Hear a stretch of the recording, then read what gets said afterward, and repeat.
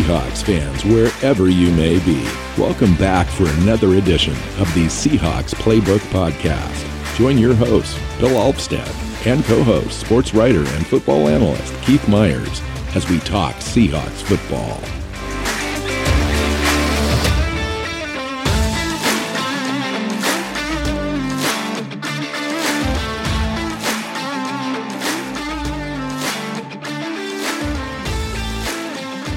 Hey Seahawks fans, welcome back to another edition of the Seahawks Playbook Podcast. I'm your host, Bill Alvstad, sitting down with Keith Myers. Hey Keith. How's it going, Bill? Life still warm down there in Arizona? Yeah, we pulled out of a major cold spell here. I think we had a high couple 3 days ago of like 57, Keith. I kid you not. It was beyond sweater weather here. Fireplaces were like kicked up and blankets were, heated blankets. Yeah, socks in bed underneath, it snowed here covers on Thursday. Yeah. We had snow. So today is actually it's beautiful. I mean, there's not a cloud in the sky. It's 70, it'll be 70 degrees today. Nice. The Foo Fighters are playing down at the Innings Festival, an outdoor festival here in Tempe. Today headlining, and you gotta go check that out. Foo Fighters. I know. I've seen the Foo Fighters a couple times, and I'm just like, I don't know, because I don't like people. So what do you what do you do? What do you do with that? Like, you really want to see somebody, but then you got to stand amongst a throng of human beings to do it. Maybe. Logan, so tomorrow's headliner is like Tame Impala, and I'm not familiar, but apparently this band is like the thing, and he's more interested in seeing that because he's going to see the Foo Fighters in June. So okay, so yeah. So today we are talking about the NFL Combine. It's NFL Combine week, Keith. It's like, I'm so excited to see players kind of go through the motions, go through the drills. Teams have a chance to sit down with up to 30 players and interview those players. So it's a real busy week for all the teams in the NFL and all the players. It's an exciting time. Team doctors get a chance to poke and prod almost everyone. That's part of the reason. And that's part of the information we never get to. Exactly. We're never privy to anything that goes on in the interviews, any of the medical information. All we see is the coach and GM press conferences, which are full of nothing because they don't want to give away anything. And we get to see the tests, which are cool and fun, and they do matter, but they don't matter nearly as much as we sometimes want them to. Yeah, it is interesting because we always go through this process. We have a great time. I think we do a really good job at it. This will be our 6th year of doing it, which is amazing. By the way, this is episode number 300. Congratulations. Wow. I know. But we always miss those pieces, and so we go through this process. So does everyone else. Everyone else is kind of in the same boat, even Adam Schefter. I mean, they get some inside information, but basically they fly through the dark just like everybody else on most of these intangibles. And we're talking about the interviews and backgrounds and team fits and psychological profiles, all that kind of stuff that teams do. We just don't know about. So when we do our mock drafts and we kind of predict the draft and all that stuff, it really is flying in the dark when it comes to about 35 or 40% of what teams consider really, really important for all these prospects. So, but we do the best we can. Mm-hmm. Well, I think back to Bruce Irvin when he came out in 2012. There were all these question marks around him and legal trouble, and you could see the physical gifts. And the Seahawks ended up taking him in the first round. And I think right before the draft, I mocked him to Seattle in round 3, and it was because all of that legal stuff was there, and it was like this big black cloud. And so everyone was saying, nah, he's not going to be a 1st or 2nd round pick because no one's going to risk that on him. And it turned out that all of that stuff was nothing. It was just absolutely nothing. but we didn't ever get that information. All we had was the reports from, early on when like, oh, he was arrested for this. And then there was, this other stuff. And it turned out to be an absolutely nothing. And he was a first round pick. And there are lots of teams that were looking at him as a first round pick. So it is just kind of an interesting thing with that. You got guys that, we are like, wow, this guy's going to go early. You look at his tape, it's like great. And then you see them drop into like the 5th round and you're like, what? And you find out after the fact that, there's a bunch of legal problems that we don't even know about. And so it is that's part where this kind of stuff, the teams address a lot of that right now in the combine in those and they had access to some of these guys at the Senior Bowl as well, and so they just kind of compiled that together, and it's really pretty cool. The other thing on the other side of that is we always find out that we thought at the draft that the Seahawks overdrafted or went up and got somebody too high or whatever. He could have been available at the next pick. And then we come to find out that there were 2 or 3 other teams that were, seriously looking at that player right after the Seahawks, and they kind of made the jump. Yeah, people were upset about Jordan Brooks when he went, and then we find out, that there were teams like literally the next pick. He would have gone to the next pick if Seattle didn't take him. And as it turns out, great player. I mean, you can debate whether you spend a first round pick on an outside line off the ball linebacker in the NFL. Sure, let's have that debate. But then let's go look at the impact he has long term on the team. If you were to go back and say to that person that's debating you, if I could guarantee you that this player was going to be on the team for 8 years, make the Pro Bowl like 4 times, and just be a perennial guy, basically injury free, would you make that pick? And I'd say absolutely. All right. So what else is going on? I think Pete and John, you mentioned Wednesday, or not Wednesday, but you mentioned interviews of all the coaches and GMs this week. Seahawks are up on the clock on Wednesday to do that. In years past, those are interesting because we just don't get a chance to have those guys in front of us all the time and talk to us about the team, about the players, what they're thinking, how they evaluate the process, all that kind of stuff, without getting into any specifics. So it's nice to have that, but nonetheless, do you expect anything this year as far as any tidbits, any clues at all that you might see?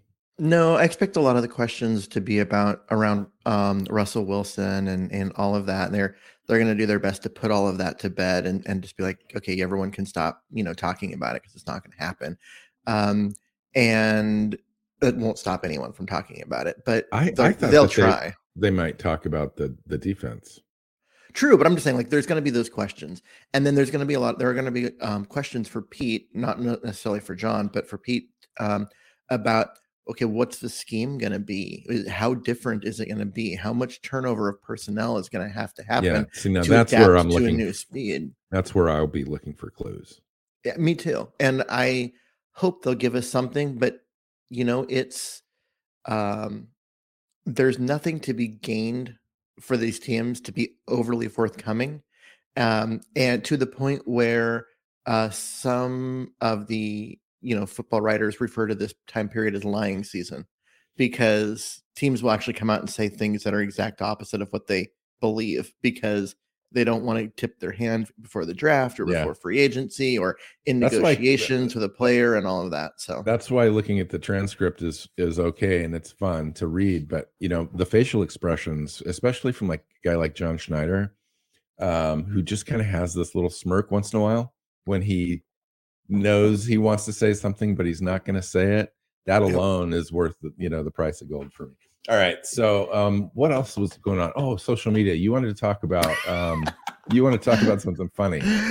So earlier this week, Russell Wilson changed his profile pic on Twitter to one of him and his dad. Back in, when, because they're from Virginia, and the football world, especially like the national writers and ESPN, just melted down over it.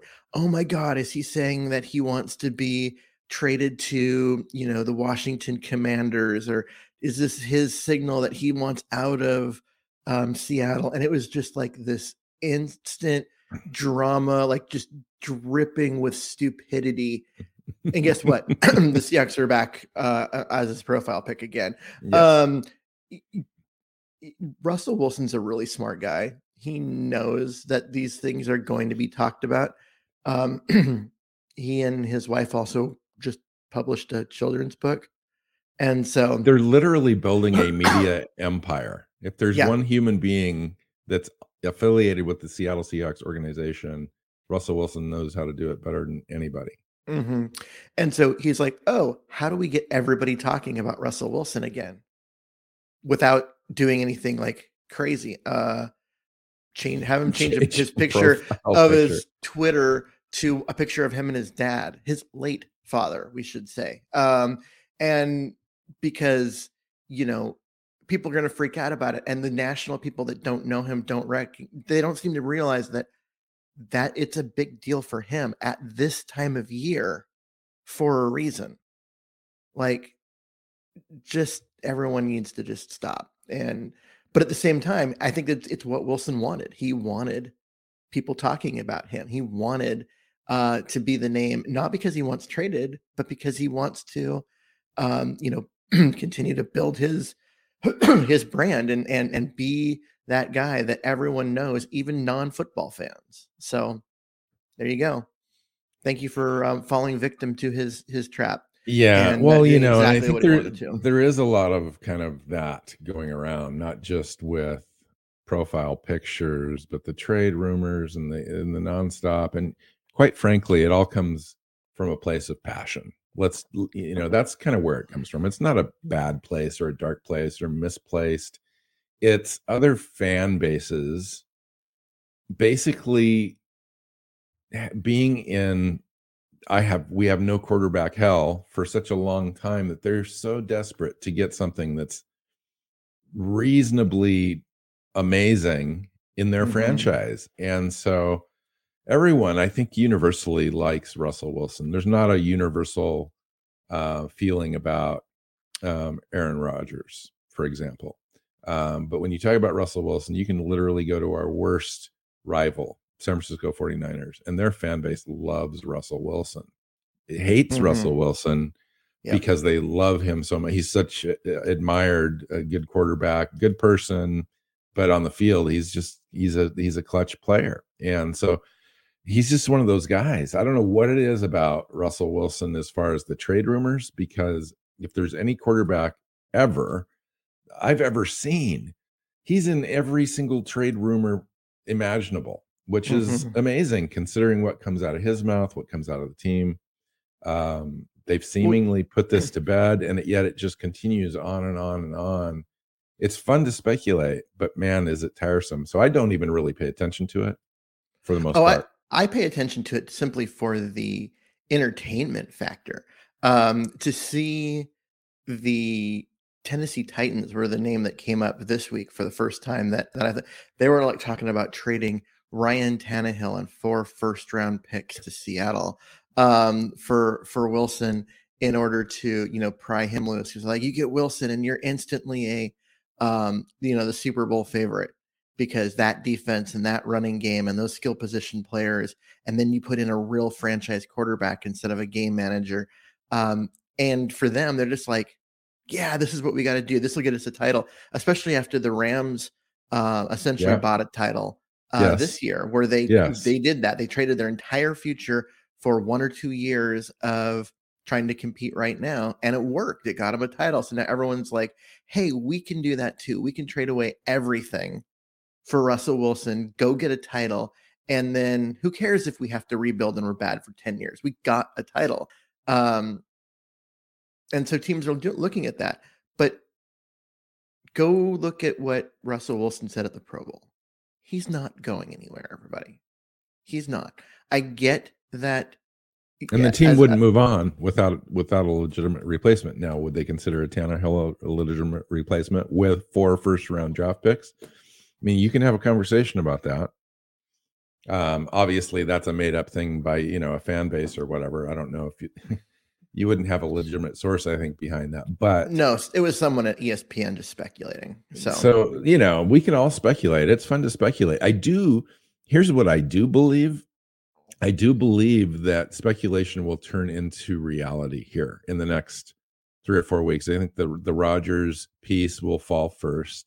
And once that falls, the dominoes will follow after, and Russell will be the next domino.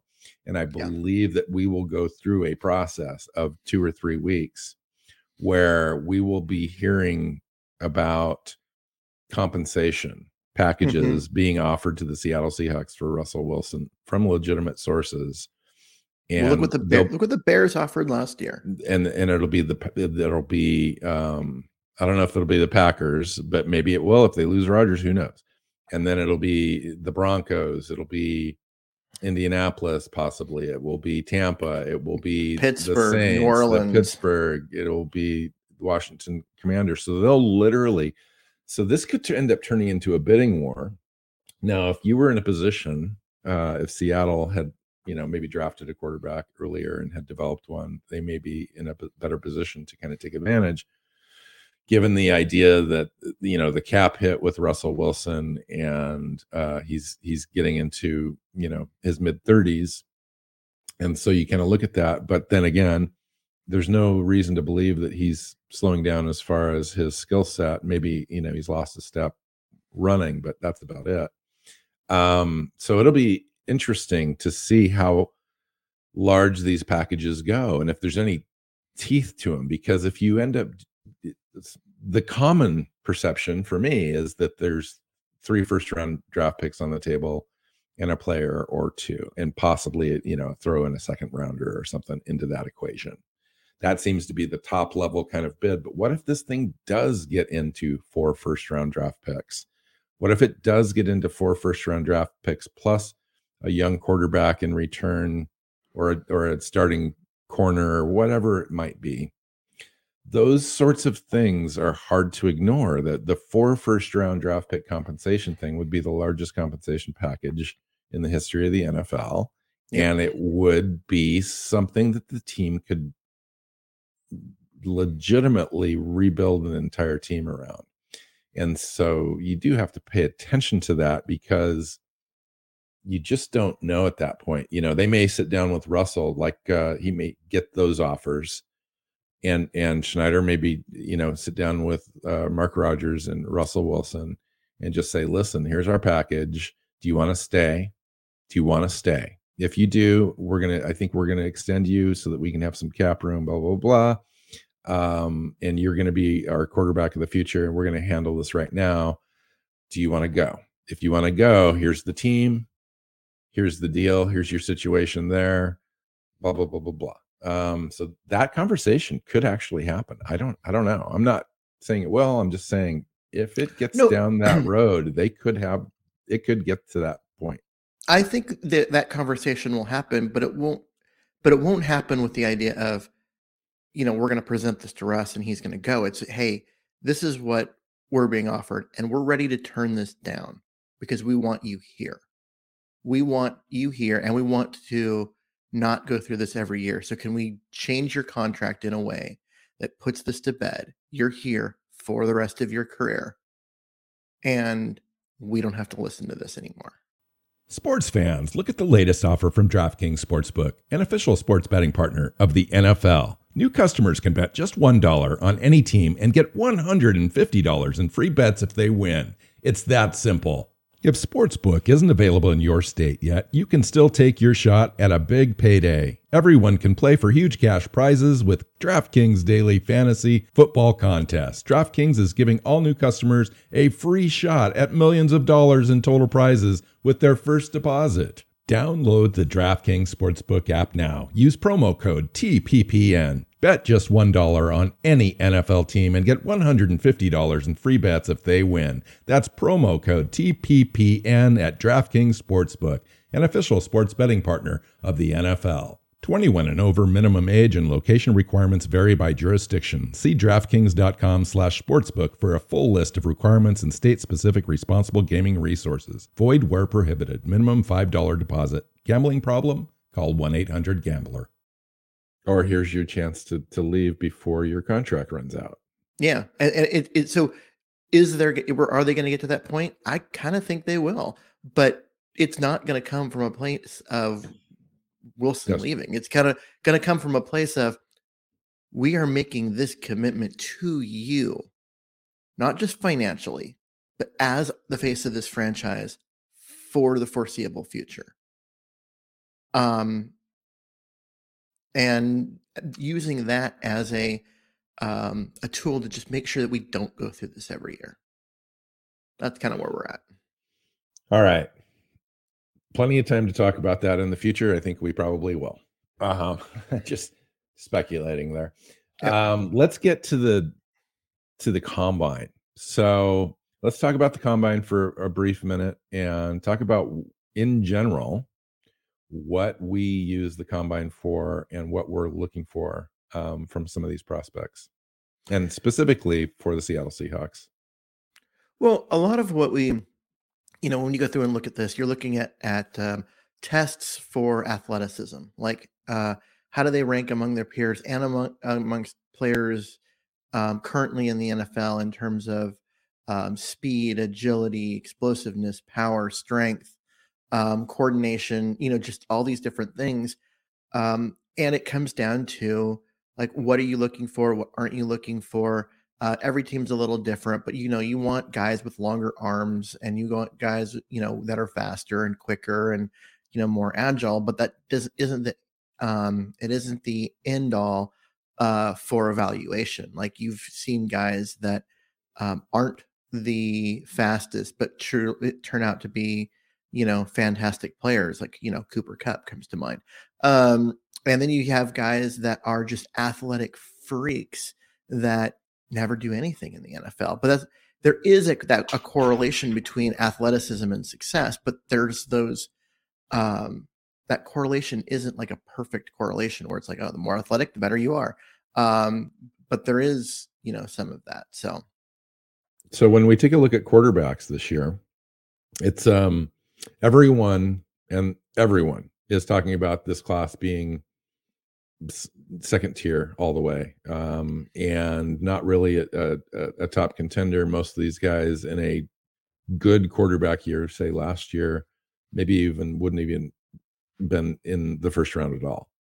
So we've got Kenny Pickett, Malik Willis, Matt Corral, Sam Howell, Desmond Ridder. Those are the top 5 guys. All 5 do have an opportunity, based on their showing at the combine, to move up in the draft. I don't think Seattle's going to be in this market unless something happens. They will be paying attention to these players, because you just never know. But what do you expect from this group? And is there anybody at all that could help themselves? I'm I'm not expecting a lot from this group. Mainly because what you're going to see is, you're going to see a guy like Malik Willis just run out of the building and get everyone super excited because of his speed and athleticism. He's not quite Lamar Jackson, but people are going to think of him a little bit in that mold because of his ability to run. But he's going to be fun.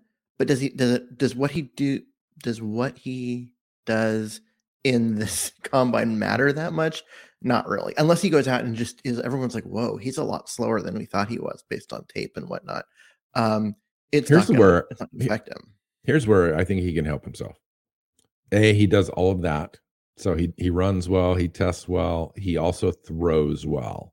That's really important in this, is people are going to want to see him up close. Nobody really kind of went to Liberty games, a lot of scouts and so forth. I mean, they did, but they get him now in this building. They're going to be able to see him sling it right up close and personal. The other thing that will help him possibly is that interview process that we talked about. I don't think he's going to have any problem with the medical.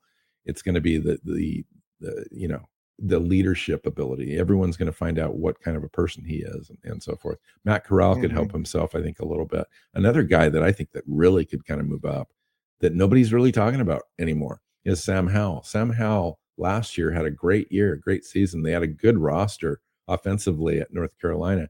Then everyone kind of moved on, and he was left without any talent around him. Came back and had an okay statistical year. didn't drop off percentages wise, just attempts and completions and all that kind of stuff were down, but he's still that same guy. He is a guy that I think currently, hovering right in between round 1 and round 2 could solidify his position up, in the first round. Yeah, I mean, they're when they do throw, they're going to be throwing against no defense. But there's the guys that are viewed as maybe a little dink and dunkish. Guys like Carson Strong and Matt Corral. If they, throw some dimes down the field to some of these fast receivers, I think there's going to be some GMs that take notice. They're like, okay, well, maybe they threw a lot of short stuff because that was that was the offense they ran, but that doesn't mean they don't have the ability to throw it deep. They just were never asked to. But even then, it's going to be like, okay, so we saw it a little bit, but there's no defense, there's no pressure, there's no cornerback to throw it over. You're just, hitting a guy who's running. So, but there might be a little bit of that. Some of those guys that aren't viewed as big-armed quarterbacks getting an opportunity to, show off some of that they're a deep accuracy. So let's talk about some position groups where the Seahawks might have some skin in the game. Let's talk about running back. Everyone knows Seattle needs a running back. Absolutely. Penny's, a free agent. We just don't know if he'll accept a 1-year deal to come back, or if the Seahawks are thinking maybe extending him for a little longer than that. That's possible.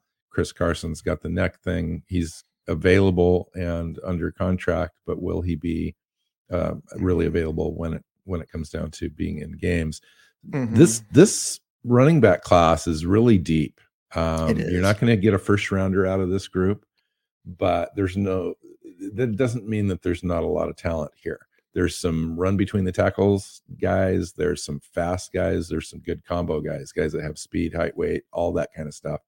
And then as you go deeper into the draft, you're going to get guys that, specialize in one thing or another or whatever. So is there anybody you're paying attention to that you want to see? Like, how well are they going to test? Well, I mean, just out of not for the Seahawks, because I think he's going to go way before the Seahawks take a running back, but Isaiah Spiller, I want to see this guy run. I want to see where he tests at, because watching his tape, I think he would be such a perfect fit for Seattle. He would be what we saw from Penny the last 5 games. And he would be that instantly coming in. So I'm interested, but I don't think the Seahawks take him. I'm looking more at guys that are down the board a little bit. Guys like Hassan Hankins out of Michigan, and maybe Pierre Strong Jr. out of South Dakota State. Just to get an idea of how these guys run. Can they put up some numbers, especially some speed numbers that are better than we expect? Maybe show some agility that we're not quite expecting on there. Just show us some explosiveness so that we can think, all right, so maybe if we get this guy in the 4th or 5th round, he could still be a guy we can depend on and not just be a special teamer. Yeah, I think a guy like Abram Smith or Devontae Price or Zamir White is a little underrated at Georgia, I think. Damian Pierce, I think, out of Florida. He's got a little bit of buzz coming out of the Senior Bowl. I think the Seahawks were heavily participated at the Senior Bowl scouting, and I'm sure that he caught their eye and the kind of guy that they want to have in their locker room as far as the intangibles, being a leader, outspoken, all that kind of stuff, and just the way that he runs. I think he's kind of their guy that they look for. So I'm really kind of looking forward to seeing him. I'm looking forward to kind of seeing Brian Robinson. He's got the specs that I think Seattle looks for, but he's a little upright, a little top heavy, and so I'm not quite sure about that for them. But yeah, there's a lot of fun. I'm really interested kind of in the differences between Isaiah Spiller, Breece Hall, Kenneth Walker III, just because Kenneth Walker's the smallest guy out of that bunch, but runs really nice, gives you some options. Breece Hall and Isaiah Spiller are interesting. They're about the same size. Breece Hall's quite a bit quicker and faster. And I just want to see if Breece Hall looks like he could be a physical back. And we all know that Isaiah Spiller is, so that's an interesting group. How about wide receiver, Keith? So the wide receiver group is, I mean, this is one where, if you think about it, Seattle's got their top two guys. They've got a developmental guy that they believe is their number 3, their kind of gadget player, and they've got a number 4 that they really like. So what the Seahawks are looking for in this draft at wide receiver is going to be depth, someone who can come in that 3, 4, 5 range, compete for snaps, play some special teams, do some of that stuff. They're not looking for a guy that's going to come out and be the guy. And so with that, you're looking at guys that are down the board a little bit. And I'm looking, at maybe like a Kyle Phillips out of UCLA, Calvin Austin III out of Memphis.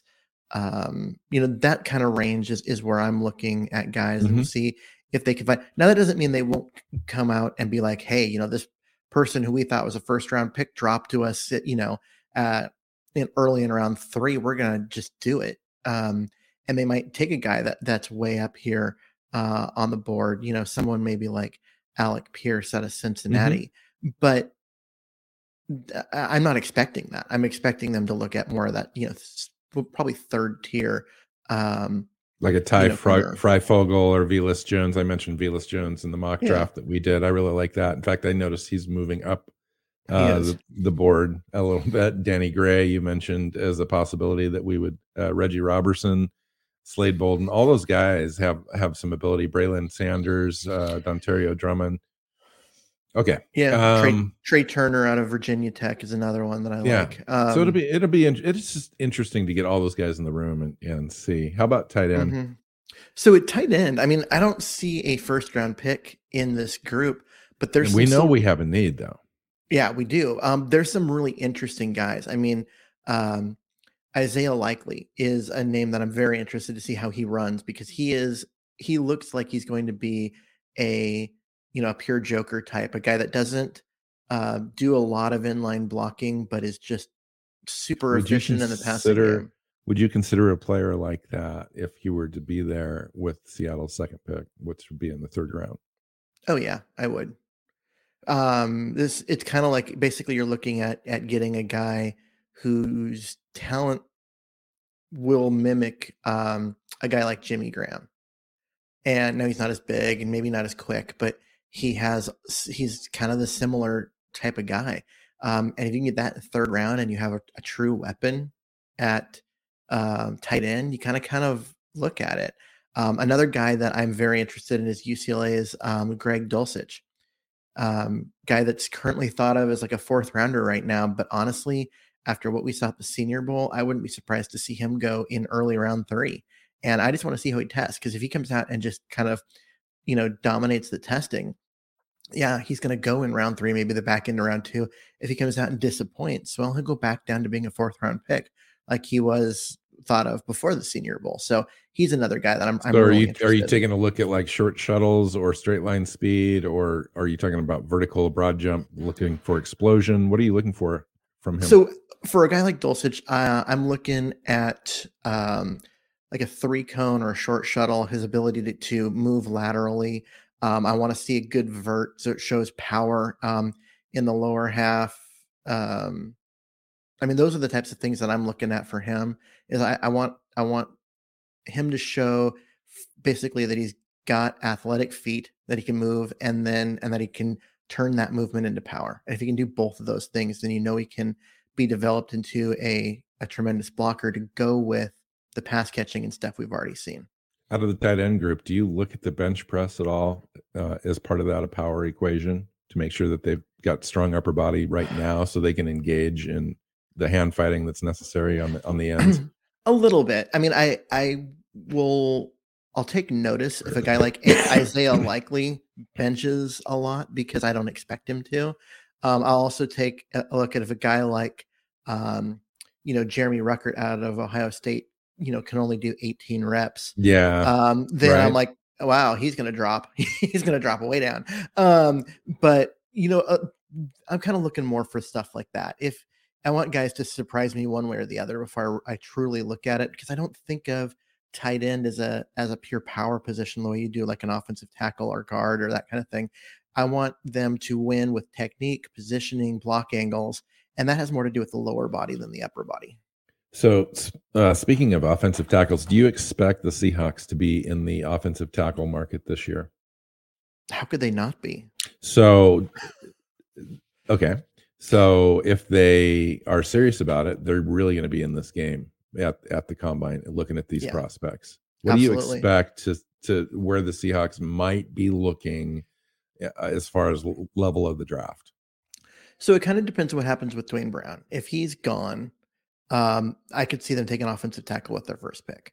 A guy like Daniel Falele, it will be someone that I'm interested in at the combine, because I want to see what if he comes in at 380 pounds but still moves well. Did you watch some of the tape though from the Senior Bowl practices and stuff? I did. It didn't look good. Oh. Yeah, so I'm not at all interested in that. I'm hoping that he's undraftable on their board, but who knows? A guy like Darian Kennard out of Kentucky and Sean Ryan out of UCLA are another couple of guys that I really like in this draft. I think Sean Ryan is underrated. Really? By the draft. Do you think that they would need to go up and get him with their 41st pick, or do you think he's going to be hanging around? I think he can hang around beyond that. If they trade back into the 50s, I think that's a good spot for Sean Ryan. Or if they maybe he does drop lower than I expect and he's available there in the 60s, and then they can get him there. I think he's going to be a better player.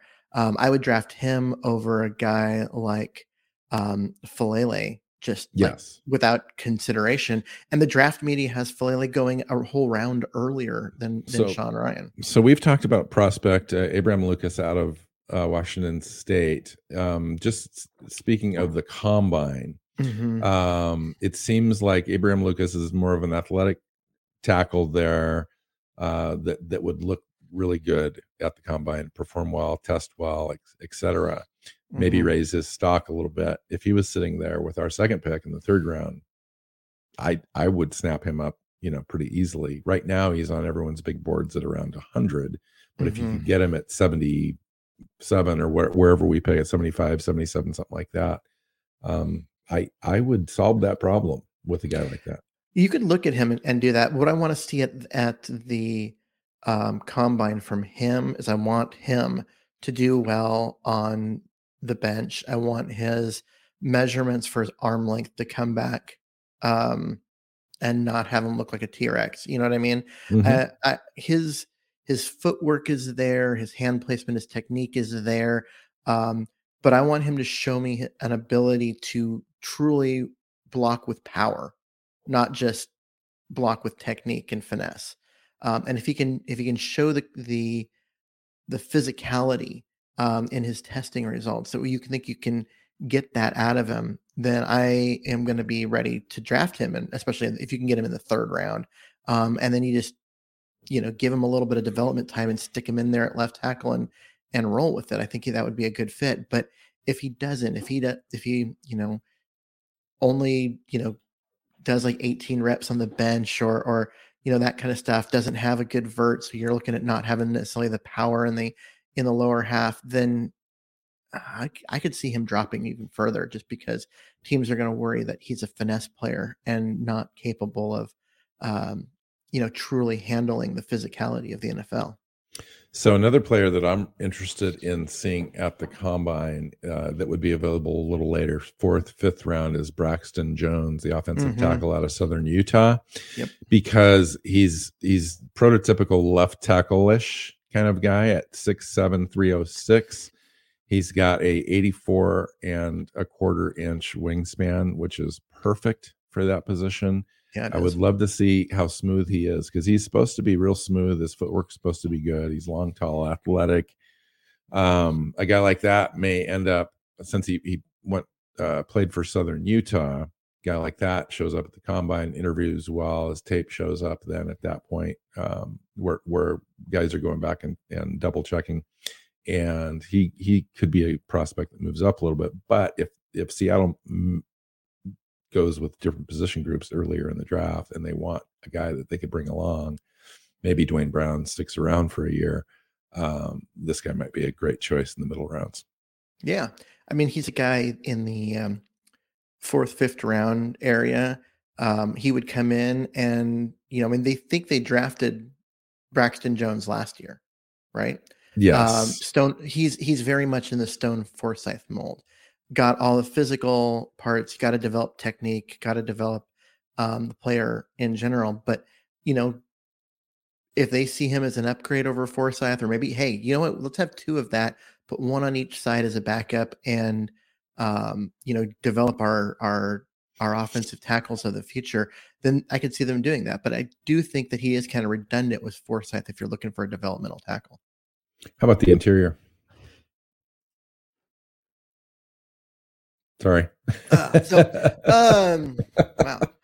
Allergy season. Yeah. All right. So on the interior, this is actually a weird spot because the Seahawks have their guards, and what they need is a center. And so when you start looking at the interior, because those players are kind of looped or linked together, and it's kind of put out, oh, here's the interior lineman, but they're really different needs for the 2 positions. I would say a guy like Alec Lindstrom in round 4 out of Boston College is a guy I'd look at. Maybe Chris Paul out of Tulsa. He's more of a guy that's going to be like round 5. These are the types of guys that I'm looking at as far as can they develop and show that they can be a center. Being a center is just not a position where you draft high. And so the teams that are looking at like Tyler Linderbaum, if you're going to draft him in the 1st round, which you're going to have to, he better come in and be a Pro Bowler early and an All-Pro at some point in order to justify that pick. And I just, it's kind of like drafting a running back in the 1st round. Yeah. I'm not a huge supporter of that. Not when you can get a guy like Ed Ingram in round 3. Well, we all know the Seahawks probably made a mistake last year, and that would have been high. Yes, relatively at 55 or whatever. But at 55, right? You're talking the back end of round 2. Yes. That's not a bad place to draft a center, and the Seahawks could especially a starting center. Yeah, a starting center who actually turned out to be significantly better than most draft media thought he would be, and they could go. Last year would have been different, and the offseason right now would be very different had they gone that route. Instead, they drafted a gadget wide receiver who couldn't stay healthy. I think that was a major miss by John Snyder. So I know what you're going to say to me right now, and I'll acknowledge that and say that we're going a little long, and we may split this thing in 2. Just an FYI for our listeners, and we'll figure that out. But let's get to the defense. Seahawks Playbook Podcast listeners, thanks for joining us for another edition of the show. You can find us on Twitter. Bill is at NW Seahawk, Keith is at Myers NFL, and the show is at Hawks Playbook. You can listen and subscribe to the show at SeahawksPlaybook.com.